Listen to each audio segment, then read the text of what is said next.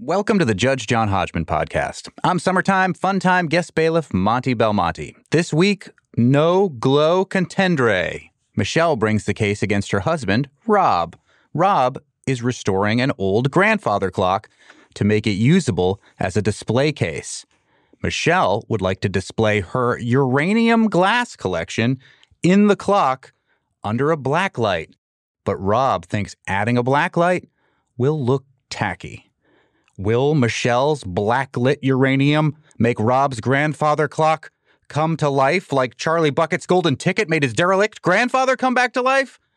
Or will the black light make the grandfather clock look tacky like the 2022 film Blacklight made the grandfatherly aged actor Liam Neeson look tacky?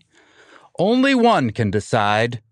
Please rise as Judge John Hodgman enters the courtroom and presents an obscure cultural reference. Yeah, I made a papier-mâché walrus. I made a scoprion. And then I thought, if I can make whatever I want, why not make a creature that doesn't exist? So I made a unicorn. Summertime fun time guest bailiff Monty Belmonte, please swear the litigants in. Michelle and Rob, please rise.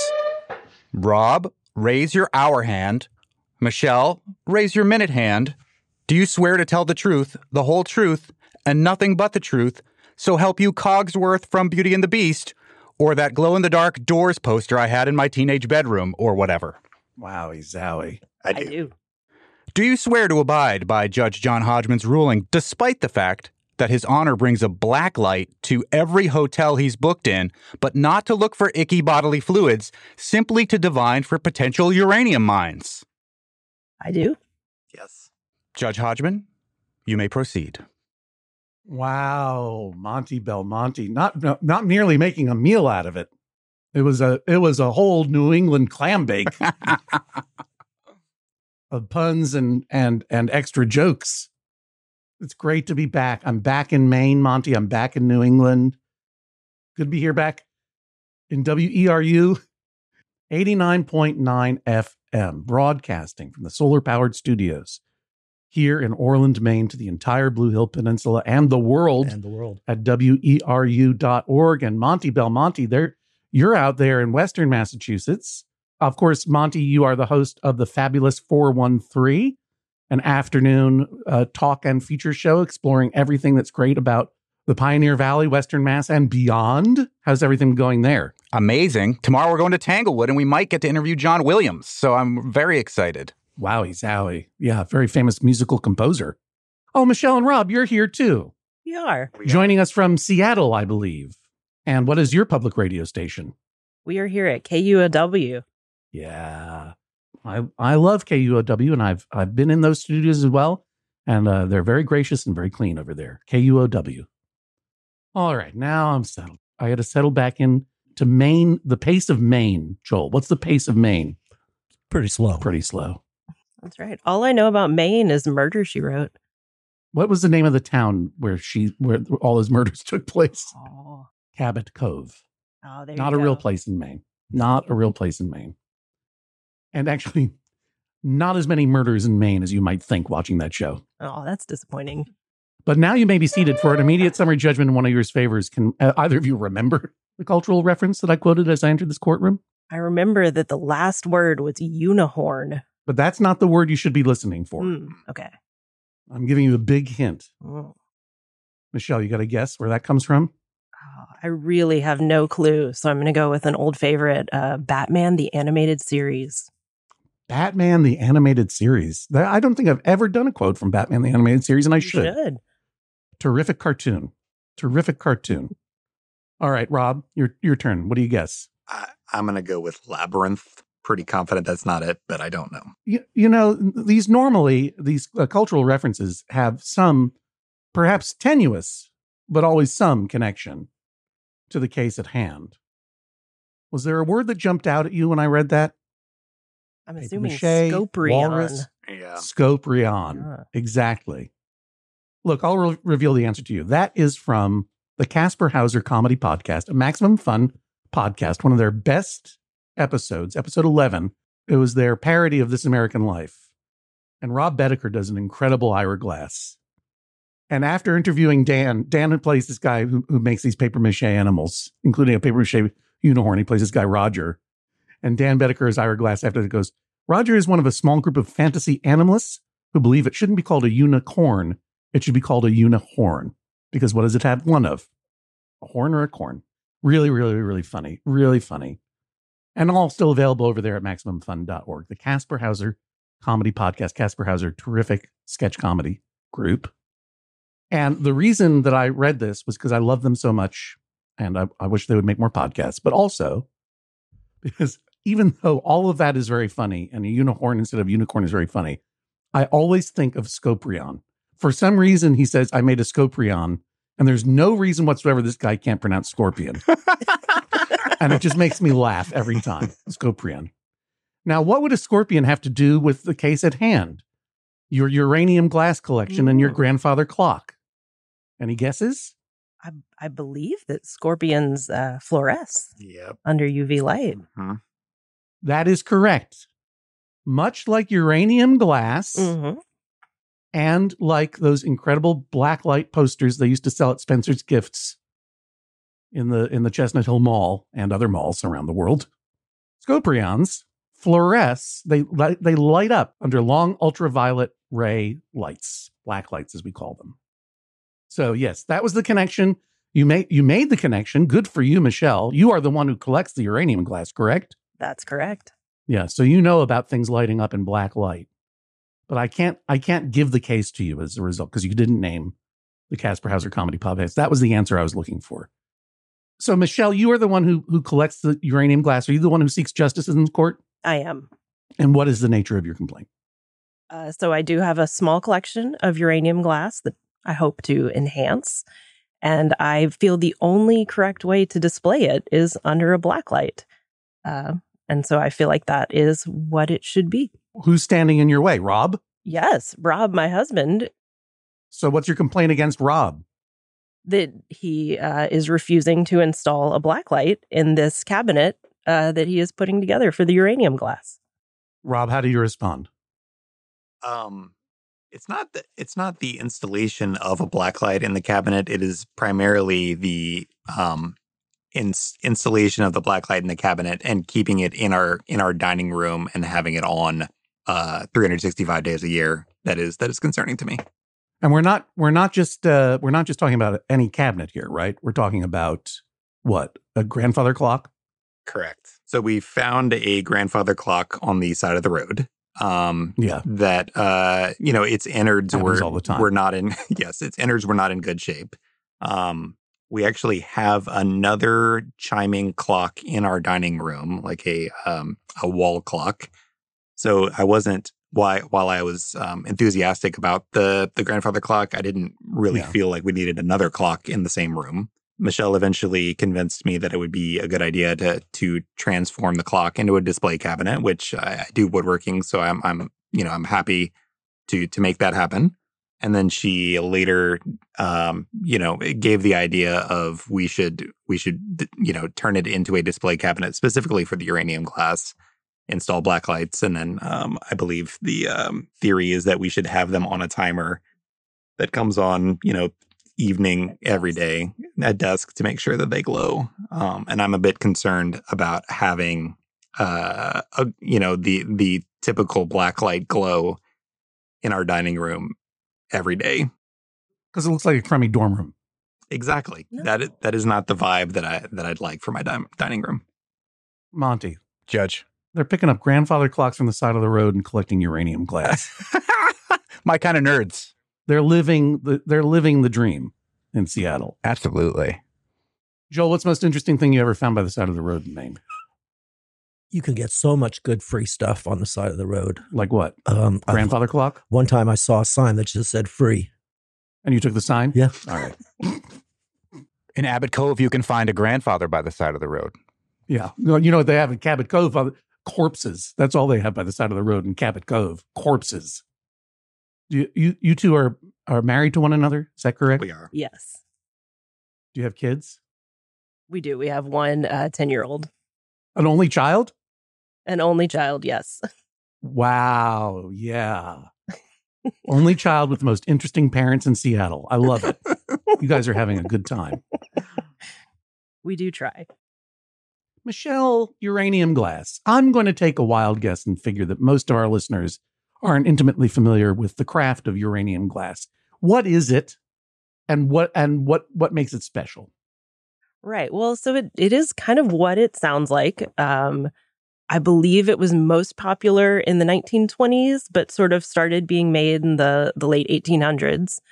And it's glass that was made and infused with small amounts of uranium.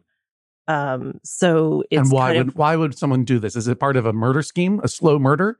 Do we have to send in Angela Lansbury? No, it was just apparently uranium and things glowing was very trendy right then around the turn of the century. There were maybe some things they didn't know about that, but it was really popular to have. And so it's sort of exactly what you would think. It's a bright green color. Sometimes it's a little more translucent, and they call that Vaseline glass. Because it sort of looks like Vaseline has been molded into something. And isn't the uranium dangerous? According to the internet, the amount in uranium glass is so low that it is not a danger. But on the other hand, how many pieces of uranium glass would you say you have? Ballpark. We have 3 right now. Ballpark 3. Three pieces. Mm-hmm. And did they all come from the same estate sale or whatever? No, they've been gathered from various estate sales or antique stores. And are you the original owner? No, definitely not. Would it be safe to guess that the original owners are all dead? Almost certainly, yes. because of the uranium glass serial killer, or because when you say the turn of the century, you mean 1899 to 1900, not 1999 to 2000? Good point. Yes, I do mean 1899 to 1900. They were an old-timey decorative glassware. What are the shapes of the 3 pieces that you've got? What do you got, like a candy bowl? Yes, there are 3 actually candy bowls. Those are very common. You sent in a photo of your uranium glass collection, your 3 candy bowls. Yes. These images are available, obviously, at the show page at MaximumFun.org, as well as our Instagram account at Judge John Hodgman. These don't look like Vaseline to me. The one in front is a Vaseline glass, the shorter, stubbier one. That would be the Vaseline glass, because the other ones are more opaque, sort of yellow. What would you call those? Snot glass? We could. Do they have a terminology, or not that I'm aware of? I think it's just uranium glass. Because there's custard glass, jadeite glass, depression glass, and Burmese glass that I see here on the uranium glass Wikipedia page. I'm going to take a guess and say semi-opaque or opaque pale yellow would be custard glass, and opaque or semi-opaque pale green is jadeite. Which would you think it is? I would say they're jadeite, using those definitions. There's no mention of Vaseline glass on the Wikipedia. There is. Oh, yeah, there is. Don't worry, I just put it in. I'm editing the page as we speak. No, it's in there. They look like very nice pieces. How did you start collecting them? I think we saw one of them. I don't remember which came first, but saw it either at an estate sale or an antique store. And I was always aware that Vaseline glass or uranium glass was a thing, thought it was really cool. And since it was a small piece that was affordable, decided to go for it. I don't want to be rude, but how much are we talking? Oh, maybe like $15. You're not into uranium glass to strike it rich at the Antiques Roadshow. You're just in it for the Vaseline-shaped candy bowl. Exactly, and for things to glow. You say you were aware that uranium glass was a thing. I was not. And I know a lot of weird things. When did you first hear about this glow-up glass? I don't know. I do. So I have sort of a glass collection that goes beyond this. Okay. At my home, I inherited a milk glass collection from my grandmother. And milk glass, you mean it's opaque glassware that's in a milky color, not exactly, just glasses it's white for milk, right? Gotcha. No, yes, it's a white opaque glass. Yeah, I'm looking at your collection here. It looks like you've got quite a few. It looks like coffee cups or teacups, quite a few platters, a couple of goblets, a huge, incredible punch bowl, I got to tell you right there. That's right, yes. Those were all purchased using S&H green stamps by my grandmother in the 50s and the 60s. By your grandmother. I was like, how retro is Michelle that she's actually buying things with S&H green stamps? Who takes those in this day and age? You also have a baby cup, which is not milk glass, with two handles. It is a baby cup featuring scenes from Peter Rabbit. I believe it is. That belonged to Rob as a baby. Did it? It did. Your mother gave that Rob, to me. Because it seems to me it belonged to me, John Hodgman. Oh. You think I know all about these Peter Rabbit double-handled babies cups because I'm an enthusiast? No, I had that cup. Where'd you get it? Did you take it from my home, Rob? Maybe my mom did. I mean, if Michelle got it from my mom, I can't speak to her whereabouts during your childhood. That would be, I wish Angela Lansbury were around to solve this mystery, because that would be one cozy mystery. And then you have another collection that I'm looking at here. These trays. Yes. What are these trays all about? These are called, I hope I'm saying it correctly, Korok trays. I've seen trays like this. In fact, Michelle, these are black trays. They're almost like, there's some kind of composite material, maybe like Bakelite or something. And inlaid into the trays are little figures. And there's one that has a little figure of a red cardinal, which I also have that one. So what is happening? When I'm in Maine, do you both fly to my home in New York and steal from me? I think we'd have to put Angela Lansbury on that case. I can't give any more information. Rest in power, Jessica Fletcher.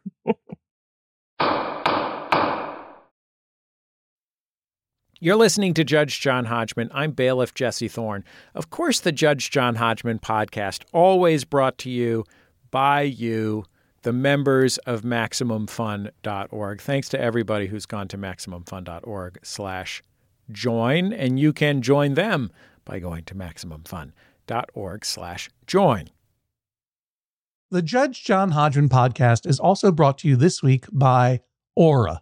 A-U-R-A. It's a simple but meaningful gift that you can give your mom or your dad or your step-grandparent or your uncle or your friend or anyone that you want to keep connected in your life who might not live near you.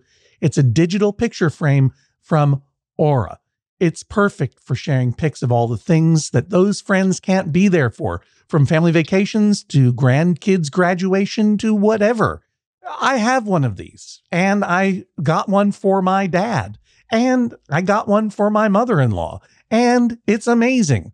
We look at the photos all day long, and we're able to easily update their Aura frames so they see all the latest pictures from our lives as well. It comes with unlimited storage, simple controls on the frame. You can upload as many photos as you want, and your mom or your dad or your stepdad or your stepmom or your friend or whatever can pick the perfect one. And it takes only about 2 minutes to set up. Seriously. See why it was named the #1 digital frame by Wirecutter, The Strategist, and Wired Magazine. Right now, you can save on the perfect gift that keeps on giving by visiting auraframes.com. For a limited time, listeners can get $20 off their best-selling frame with code Hodgman. That's A-U-R-A frames.com, promo code Hodgman. Terms and conditions apply. The Judge John Hodgman podcast is also brought to you this week by Babbel. Okay, it's 2024. Oh, if hindsight were 2020, I don't know what I would have done differently. All I know is that I'm taking every day in this year and trying to get better a little bit every day. That's what you do. That's the way progress is made, step by step, day by day, bird by bird. And that's the way it is when you're learning anything, especially a new language with Babbel. And if Babbel can help you start speaking language in just 3 weeks, imagine what you could do in the rest of this whole year. Don't pay hundreds of dollars to private tutors or waste hours on apps that don't really help you speak the language. Babbel's quick 10-minute lessons are handcrafted by over 200 language experts, real human beings, to help you start speaking a new language in as little as 1, 2, 3 weeks. Studies from Michigan State University, Yale University, and others continue to prove that Babbel is better. And that's not just the Yale football team putting their thumb on the scale because they love learning Indonesian from Babbel. One study found that using Babbel for 15 hours is equivalent to a full semester at college. Take that, Yale, I guess. Here's a special limited time deal for our listeners. Right now, get 55% off your Babbel subscription, but this is only for our listeners at babbel.com/Hodgman. So, Michelle, you have a lot of collections. I do. Yes, I admit it. And you know there's longstanding precedent that the difference between a hoard and a collection is a display case. That is true, yes. I see that your milk glass is tidily arranged in cabinetry, yes, which is good. Your Korok tray collection is spread out all over the dining room table. The tray collection is currently homeless. So you don't have a display case for your Korok collection? No, not yet. Mm-hmm. Oh, wait a minute. Now spoons, travel spoons too? Most of the spoons have a home, correct? They're maybe not displayed is the set of 10 or 15 that have. There is some overflow. That is correct. Rob, does Michelle have a problem with collecting? She has a problem with not stopping collecting. I'm supportive of starting the collections, but they do not have a stopping point, which is a concern for the small uranium glass collection today. Are there any other collections that I need to know about, Michelle, besides the spoons, the milk glass, the trays, and the beginnings of a uranium glass collection? I believe that you should know about Rob's weird collection, which is also pictured. Tell me, you got to tell me that he collects Lazy Susans, Michelle. You know why? Turnabout is fair play. Go get him. We do have a pretty sizable hot sauce collection on a Lazy Susan on the middle of our dining room table. Yep. It's featured in several of these photos, and I appreciate that. What are Rob's collections? So I'll start with what I find the normal collection. He collects wooden boxes, sort of inlaid, puzzle boxes, that kind of thing. So they're quite lovely. I fully support that. It goes with his woodworking hobby. I see the photos of them here. They're very nice, Rob. Mm-hmm. Thank you. And they're arranged on a desk in a nice way. But also, Rob, I want to ask you. There's a little bust, a little sculpture, maybe in wood. Who's that? That is a wooden bust of Batman that I made as a test carve on my CNC router that I use for woodworking. You know, normally, and I can say this from experience, in a household where there are two parents and one child, an only child, it's the only child who's the lovable weirdo. And the two parents are normals.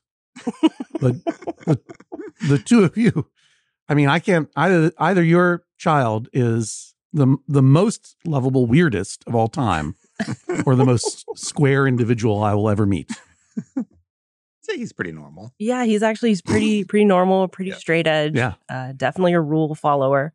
Yeah. Yeah. Well, he's an only child. Of course he's going to follow the rules. I just mean to say his eccentricity level, for him to rebel against his parents, he's going to have to rid himself of every eccentricity of all kind and just be the most normcore human of all time, if he were to rebel. Of course, only children don't tend to rebel either, so. He is at Foley camp this week, though, so I think we've got him on the road to weirdo. Wait, you mean he's at a camp for Foley artistry? That is correct. Wow. Joel, you know what Foley artistry is? No, I don't. Monty, can you explain it to Joel? Because I'm just taking this in. It's the sound effects used in movies. So, you might have a giant sheet of metal and rumble it to make a thunder sound. That could be considered old-timey Foley technology. Are they learning about how to make the sound of an underwater basket at this camp? I hope so. I mean, what are we paying for if he doesn't? Anyway, back on track. What other collections does Rob have aside from his wooden boxes and his little Batman. Right. So Rob has another small collection, but worrisome, of weird bottles. Mm-hmm. You'll see there's a picture of the 4 of them. Okay. For the most part, this is fine. However, the one that it started with is I am pretty sure it's cursed. And he brought this into our home. And so I feel like he does not have a leg to stand on when he is talking about whether something is tacky or not. So I presume you're referring, I mean, all of these bottles look terrifying to me. Yes. One of them looks like an old-timey jug that you would sort of blow over in a jug band. Right. Mm-hmm. And that one is covered in leather. Oh. Exactly. There's actually 2 covered in leather in that picture. Oh. That's a tactile clue that I didn't need. Then there's one that looks like a possessed Aztec owl, which is very scary. That is the one. That's the one that you find scary. You don't. Oh, that's the one you find scary. That's the one I find scary. Yes. You don't find the pitch black beaker that is covered in leather with a chain on it and looks like something Edward Gorey would use to murder Dracula. I mean, I think if I'm having to pick out the cursed object in this one, it's definitely the one with the Aztec bird face on it. We'll have to note that the one covered in leather with the chain on it, you probably can't see, but it has what appear to be kind of depictions of a crusade etched into it. So in my mind, it's definitely the creepiest, but to each their own. Yeah. You ever open this bottle? They have all been opened and cleaned out. Now we all have the curse, Rob. Yes. Yep. Where are you finding these weird bottles, Rob? Well, I have to say that the creepy Aztec looking one was indeed also found on the side of the road in Seattle. The other 3 were found in antique stores. What neighborhood are you traveling through? That there are just like random grandfather clocks and creepy bottles around. Not the creepiest of neighborhoods. No, as far as Seattle goes, a very normal neighborhood.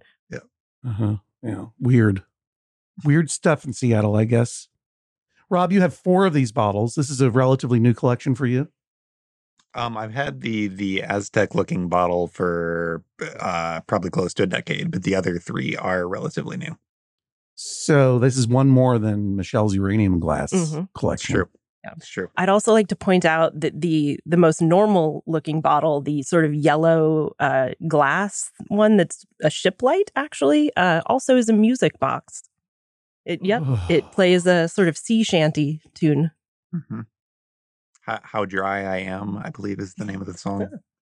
And it plays it only whenever you pick the bottle up, so it starts, playing the music box tune as you are pouring. It's pretty exciting. Monty, I think the podcast is over. I'm being completely only childed by these 2 lovable eccentrics. I had nothing. I was just like, wowie zowie. I think I just got to go into the Maine woods and disappear at this point. Plus, probably I got the curse of the black bottle on me. Okay, sure. I got to get it back together. You can do it. You can do it, John. You can do it, Judge John Hodgman. So Rob's collecting cursed bottles, frankly, more alarming to me than the uranium glass. Plus, he has one more. Plus, he's picking up speed. Rob, what leg, dare I say, peg leg, do you have to stand on while holding your sea shanty bottle to point a crooked, cursed finger at Michelle for collecting her stuff? Oh, no, there's not a finger being pointed for collecting the uranium glass. It's primarily installing a permanent blacklight in a grandfather clock and, in order to further enhance the uranium glass collection. Monty, for a second, I forgot about the grandfather clock that Rob is turning into a display case. Not worried about the uranium glass at all.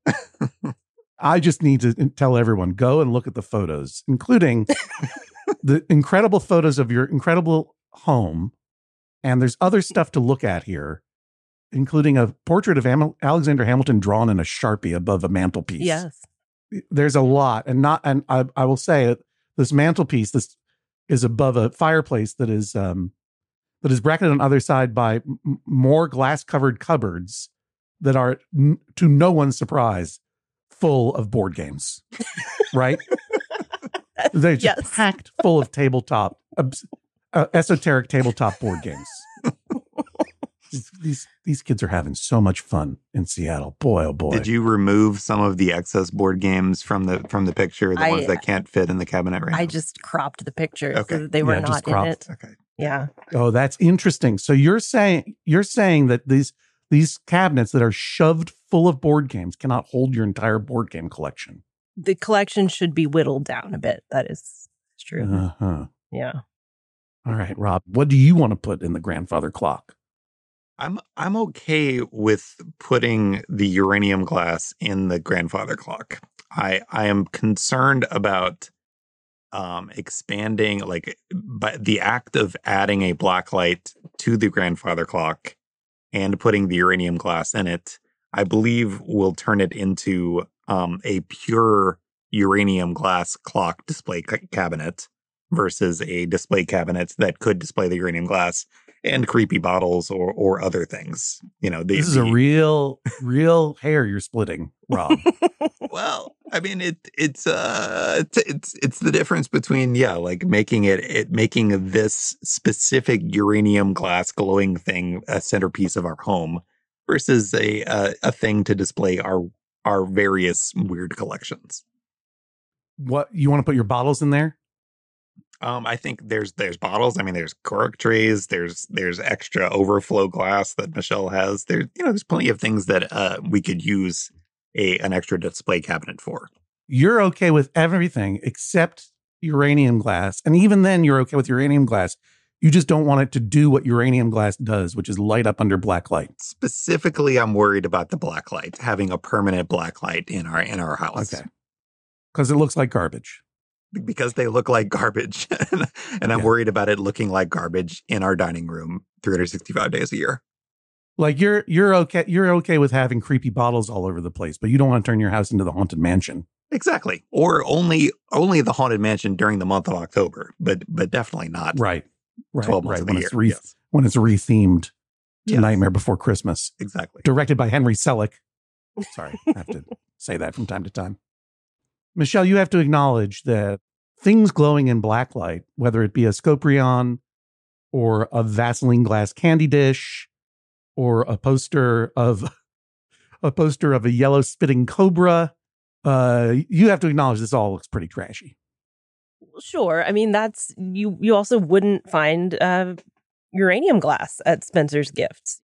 So I did include in evidence some example pictures from the internet of people who have this displayed in their homes or in what looks like a very nice antique store.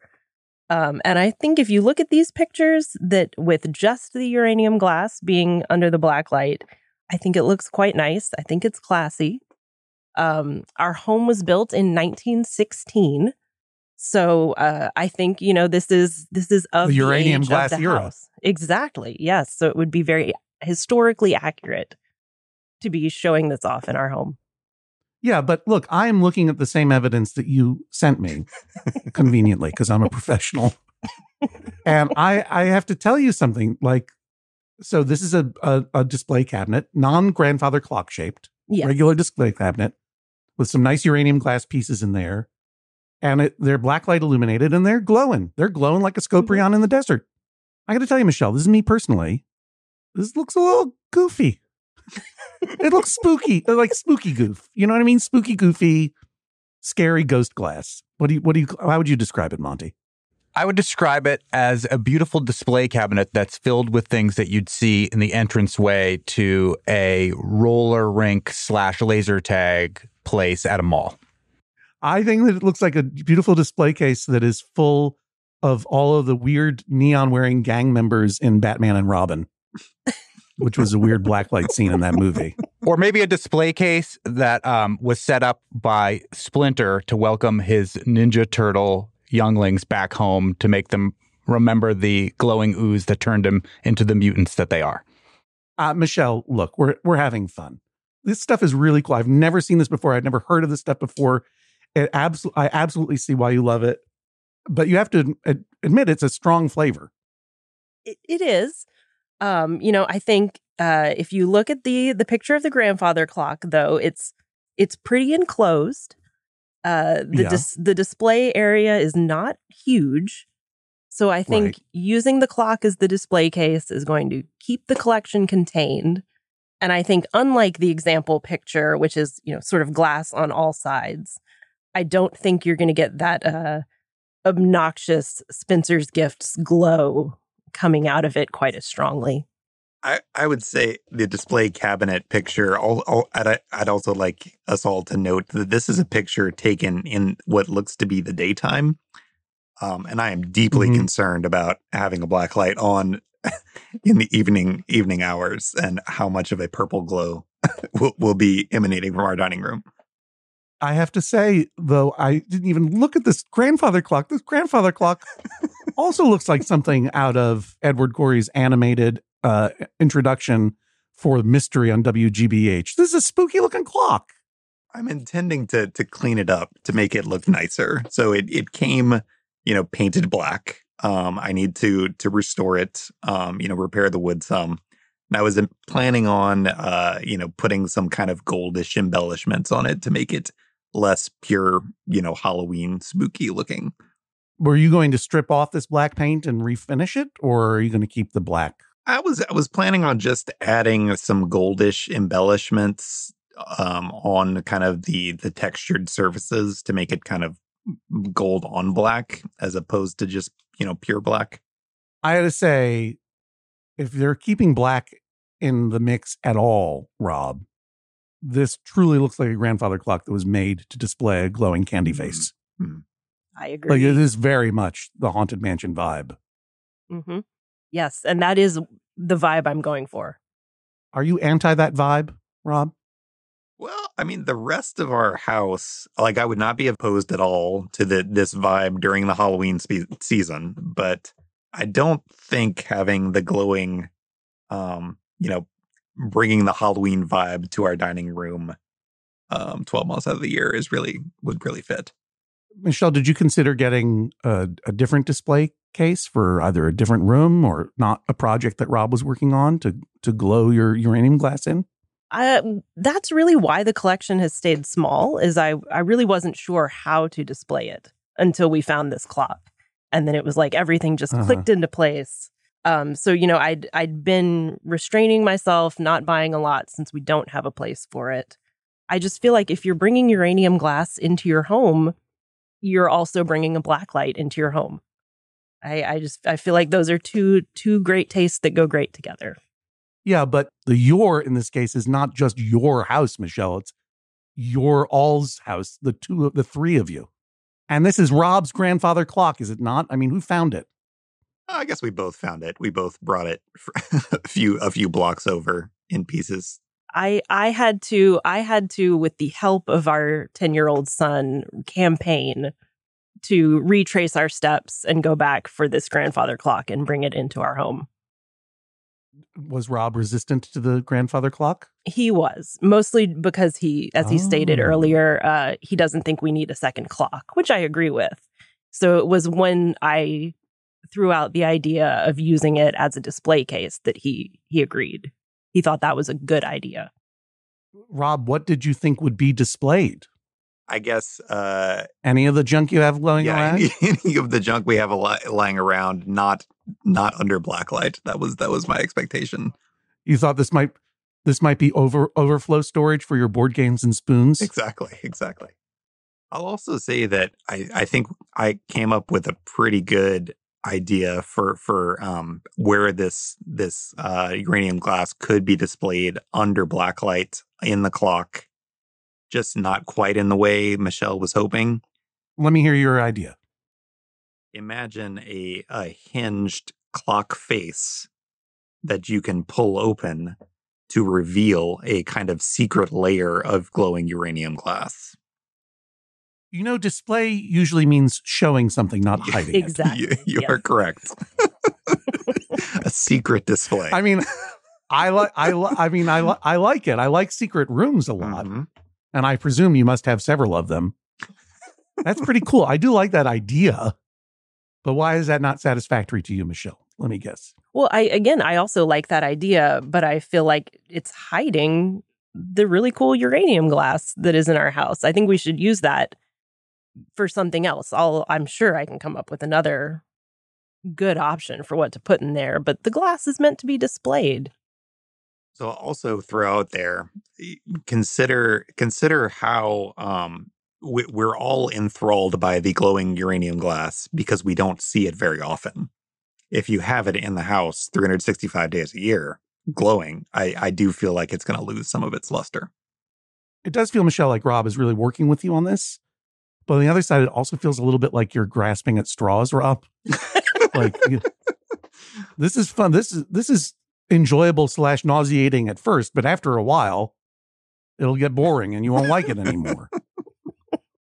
Do you have like a bad experience with a blacklight poster or a dorm room situation that this is bringing you back to? I did have a blacklight in my room as a teenager growing up, and I feel like I'm very, very much done with that phase of my life. You know, you're a hobbyist, an avid and skilled woodworker, and restorer of grandfather clocks. You're a collector of creepy cursed bottles. It seems to me like you're very much on board with the vibe of your beautiful and eccentric home decor. So what was it that you grew out of? Not eccentricity, obviously. What are the teenage years did you grow out of where you were like, this is the childish thing I'm putting behind me. Bye-bye blacklight. It's a very different vibe having a blacklight, I think, in your dining room versus having it in a teenage bedroom. Does it feels juvenile to you? It feels, yes. Michelle, why does the grandfather clock have to be in the dining room? Mostly because that's just where it will fit the best in our house. You know, it is pretty large, and that was part of the debate. Even just bringing it in the house is Rob told me I had to find a place for it, and it seems just like the best place where it fits is that corner of the dining room. Is there any other place in the house where this thing could be that would be acceptable to you, Michelle? I mean, I guess we could move it into our bedroom, but I feel like he would find that to be much worse. There is more space in the bedroom. Exactly. It'd be a nice night light, you know, if you have to get up in the middle of the night to get a drink of water or something. Let's not even talk about that. No, that's not going to happen. What do you think about Rob's concerns that if you get that uranium glass in there with a blacklight on a timer, that your collection of uranium glass is going to expand? I don't think it will, because I think it's the clock and that display case that will keep it contained. The collection definitely will expand over, to fill the entire clock. Oh, correct? Sure. Yes. Uranium glass loves a vacuum. That's just science. How many pieces of uranium glass do you think / fear, Rob, she could shove into that grandfather clock? Oh, I mean, if she's got 3 now, I feel like that cabinet could easily fit 15, 20. Michelle, would you be content with just 3 uranium glass pieces? Or 4? I think whatever fits nicely in the clock would be enough. I think between 5 and 10 would be sufficient. I think that would look nice in there. I got to disagree with you there, because I'm looking again at this piece of evidence you sent, the display case with the uranium glass and it all lit up under blacklight. Mm-hmm. And that's too much uranium glass in there. I would agree. And I think that is a much bigger, much taller for sure than the grandfather clock that we have. Yeah, but for me, I'm looking at that and I feel like there should be one piece on each level. Right. Well, I think we stop the collection when it looks nice and finished. Does that mean that next time we go to an antique store that you're going to is it like a give a uranium glass, take a uranium glass kind of situation whenever you find a better looking piece? Yeah, sure. It could be. You live in Seattle where grandfather clocks line the streets. Surely there's a little free uranium glass library in your neighborhood. If there isn't, we could start one. It's always uranium in Seattle. Wow, Monty. Sorry about that. That's incredible. No, that was incredible. So, Michelle, once it has reached completion, mutually agreed completion, would you then consent to a one out, one in policy with uranium glass? Yes. Are you capable of that? I am capable. I find that that seems like a very good solution. If I were to rule in your favor, Michelle, it says here that you want me to order that there be a black light in the case that can be turned off and on easily, ideally with a timer, so that it goes on in the evening when you come home from work and then turns off when you go to bed. Even you are afraid to sleep in a house with glowing uranium glass in it. Well, I mean, we're in Seattle. We have to be environmentally conscious with our electricity use. Oh, I see what you're saying. So there'd be no illumination of any kind after bedtime. Right. Rob, you would like there to be no black light in the display case, except for temporary black light during the month of October. I think your glowing uranium glass during spooky season is totally fine with me, but the other 11 months of the year, no. But how complicated would it be to install a regular display light and a black light display light? You could toggle between them. I honestly have to figure out the logistics, assuming the ruling does not go in my favor. I feel like I have to figure out the logistics of how to install a permanent black light and try to make it not look tacky. So I've got some engineering to do regardless. Well, no, I mean, black lights themselves are not tacky. They're just bulbs. I don't know if you know this. There's been a lot of innovation in black light technology since you were a teenager. Yes. It's just a bulb. But I guess I have to figure out how to make the bulb itself hidden to minimize the amount of purple glow that will be emanating throughout my dining room. You really just don't like the glowing uranium glass. You don't like glowing stuff. The glowing stuff in the dining room 12 months out of the year is the worry for me. I find this uranium glass to be pretty nauseating without glowing. No offense. I don't mean that in a taste way. I just mean like it just looks, it's kind of snot green, like, are you truly okay with the uranium glass period, Rob? Like, yeah. If there was no if they didn't glow, if there's no option, would you be okay with having these pieces in the grandfather clock? Yes, totally. I think I've heard everything I need to in order to make my decision. I'm going to crawl into this niche in the basement to sip from a cask of Amontillado and hope that Rob and Michelle don't brick me in while I'm figuring out my verdict. I'll be back in a moment with my decision. Please rise as Judge John Hodgman exits the courtroom. This has been an interesting case. Rob, I need to know, did you send your child to Foley Camp to make the special effects for the horror movie that you are obviously developing in your very creepy house? He also went to a stop motion animation camp a few weeks ago. So yes, the combination of Foley and clay and horror doesn't sound too bad. Michelle, are you okay with displaying these uranium glasses not inside an atomic clock, maybe in an already existing cabinet that you have somewhere with a tiny hidden black light that on occasion would illuminate them? I mean, I think that would be nice. I think Rob would argue just as strongly against that, perhaps more strongly. Well, we'll see what the judge has to say all about this when we come back in just a moment. Back for another game. You know it. What's going on? Just one more week till Max Fun Drive.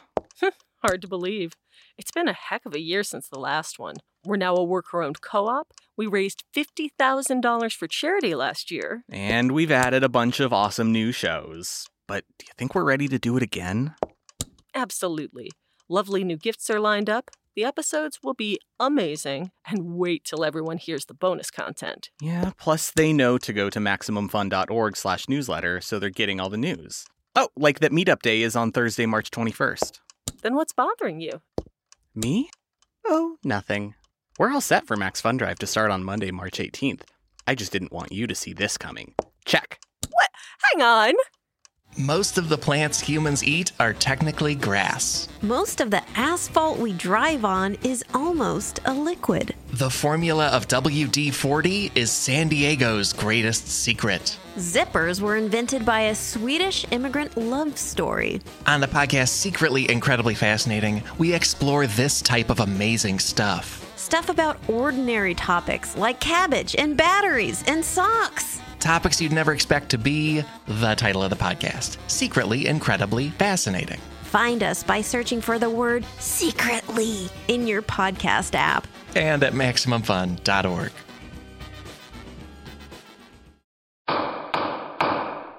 Monty, we are taking a break from the case. What do you have coming up on the fabulous 413? By the time you hear this, we'll have been at Tanglewood, broadcasting with our Tanglewood correspondent, who happens to be the conductor of the Boston Pops, Keith Lockhart. And hopefully, if all went well, we were able to convince former Boston Pops conductor and potentially one of the most important musicians of the latter half of the 20th and early part of 21st century, John Williams, as part of the show. But You'll have to listen to it wherever podcasts are available and see if we were actually able to achieve that or not. Even if we didn't, we have a podcast every day pretty much. So yeah, you buried the lead, by the way. Who needs John Williams when you got Keith Lockhart? Well, that's true. Keith Lockhart's been on a bunch of times and he's great. I got to perform with him in the Boston Pops a couple of times. What a great bunch. If you're in Boston or anywhere the Boston Pops might be touring, go see them. And you can listen to the Fabulous 413 anywhere you get your podcast. And Monty, you and your co-host, Khalees Smith, are total delights. And it's a totally fun show. So go check that out. So Joel Mann, I believe I heard some pledge driving here at WERU. You had the big pledge drive earlier this month. Yes, went really well. We thank everyone out there for their support. 35 years. 35 years of community radio. Yep. Here in Orland, Maine. But that doesn't mean that people can't offer their financial support to the station. You can go to weru.org anytime, and there's a little donation button. And right. You hit that. All right. Even though it's not the pledge drive, I am lifting the ban on your pledging to WERU. Because after all, WERU stands for We Are You. I just remembered that the other day. We are you. Very, very clever. So as far as me, your little old friend, Judge John Hodgman, I got nothing really coming up except for a massive tour. That's right. We are closer than ever to the Van Freaks Roadshow. That's where me and Jesse Thorne are going to go out there and dispense justice throughout the UK, parts of Europe, and much of the United States of America. And we're calling it Van Freaks Roadshow because we both love Antiques Roadshow, and we are both, and Jesse especially, fans of the Mitsubishi Delica Japanese market-only adventure van. Where can you drive your Delica? I don't know. Can you get to Dublin, Republic of Ireland, London, Lexington, Kentucky, Chicago, Illinois, Madison, Wisconsin, St. Paul, Minnesota, Austin, Texas, Atlanta, Georgia, Durham, North Carolina, Charlottesville, Virginia, Washington, D.C., Portland, Maine, Boston, Massachusetts, Brooklyn, New York? Get your Delica there. You can see us dispense justice in all of those cities, as well as surprise special guests of all kinds. It's going to be a lot of fun. And remember, we need cases for these shows. Now, we're starting to get some in. If you have a dispute, if you're coming to the show and you're bringing someone, figure out what's wrong with them. Figure out what your dispute is with that person. No case is too small. Just write to me via MaximumFun.org/JJHO and make sure you let us know which town you're in. And we'll consider your dispute for hearing right there live up on stage. It'll be a lot of fun. VanFreaksRoadshow.com is where you can get all the tickets, all the information. I'll say it again, VanFreaksRoadshow.com. All one word, except for the dot. Go there now, get your tickets, send in your cases, MaximumFun.org/JJHO, VanFreaksRoadshow.com. Let's get back to the case. Please rise as Judge John Hodgman re-enters the courtroom and presents his verdict. So first of all, I feel I have perhaps misrepresented your home, Rob and Michelle, by referring to it as a place that I might be detained or murdered in. I have made reference to the Haunted Mansion. All of these things are not exactly right. Your house is beautiful and inviting and cool and interesting and pretty much in balance. Its decor offers glimpses of your interests and your eccentricity, but it is not putting it in your face. You've decorated it in a very, very loving and careful way to reflect the colors and tones of the arts and crafts movement, but while also putting in the corners, obviously, little elements of yourself and your haunted bottles, which are distinctly creepy. They look good in here. And your board games are contained, for the most part, well within those cases. It looks good. You're doing a great job. I will say that you are nearing a point where you are going to have to do some purging. And, a collection, even one with a display case, can pretty much become a kind of hoard when you don't have room for your extra spoons. Before I make my ruling, I just wanted to give you that's my impression. I don't know if that tracks with the way you both are feeling in your home, but it's a good idea to check in with each other. Because obviously Rob is a little concerned that, Michelle, you're on to a new thing and you're running out of room to the point that you're having to scavenge grandfather clocks off of the streets in order to hold this new thing. That is fair. Now, as for this uranium glass, I had never heard of it before this case. I find it really fascinating. I think you can hear in my voice, I think when I said the word nauseating, that it is not to my taste. But I think it's super cool and an interesting part of history, and I completely understand why it is to someone else's taste, specifically you. And Rob doesn't seem to mind it so long as it is not glowing. But Michelle, you do raise a really interesting point. Why should there be radioactive glass in my home if it's not to glow? Mm-hmm. What is the point of uranium glass if not to glow? Exactly. And I have to say that there has never been a grandfather clock that so thoroughly calls out for a uranium glass collection than this creepy clock that you found. I have real reservations about how this clock is going to fit in. Your house is in balance now. This clock, I don't care how much golden filigree Rob puts on it, and he's clearly a talented and skilled craftsperson, but it's going to look very goth. And that's not a vibe that you have in your house right now. I really have hesitations, and I understand where Rob is coming from. I think that he's been very, very agreeable insofar as he actually let the thing into the house that you share and is working to restore it because you and your only child want it. And that's super cool of Rob. And I respect the line that Rob is trying to draw at the glowing. I mean, it is a real look. But we have to see it. We got to see what it looks like. We have to see it. I need to see it. I need to see it in this world. I think that it would not be particularly difficult if you're going to install lighting in the clock at all. I do not think it is going to be particularly difficult to install a blacklight alternate in there. And I encourage you, Michelle, to do the work and the research to work with Rob to figure out how to do this if it's possible, and to acknowledge if it's not possible. But if it is possible, my order is to install the blacklight and complete the project. My further order is shall be no timer, and there shall be no time when Rob is forced to endure the nauseating image of floating ghost glasses in the clock that he is working to restore on your behalf. The only time that you may turn on the blacklight and keep it on is October 31st and maybe a couple days before. And then the only other time when you may turn on the blacklight is when Rob isn't home or you are sitting in the dining room looking to enjoy it yourself, or showing your collection off to a friend, or you and your only child are enjoying it. But it can't be on during dinner time. And the final order is that when you get this project done, that you really look at it with a hard eye. Obviously, send us a photo. But you need to look at it with a hard eye and see if it really fits in that corner. So I'm technically ruling in, well, you know what? I'm going to say that I'm ruling in Rob's favor because he deserves it. He deserves the win. Thank you, Judge. Because as far as you're concerned, Rob, you only asked that you complete your project and only have a black light on during October. And as far as you're concerned, that's the only time you will see this black light. It's the only time you will see it. This is the sound of a gavel. Judge John Hodgman rules, that is all. Please rise as Judge John Hodgman exits the courtroom.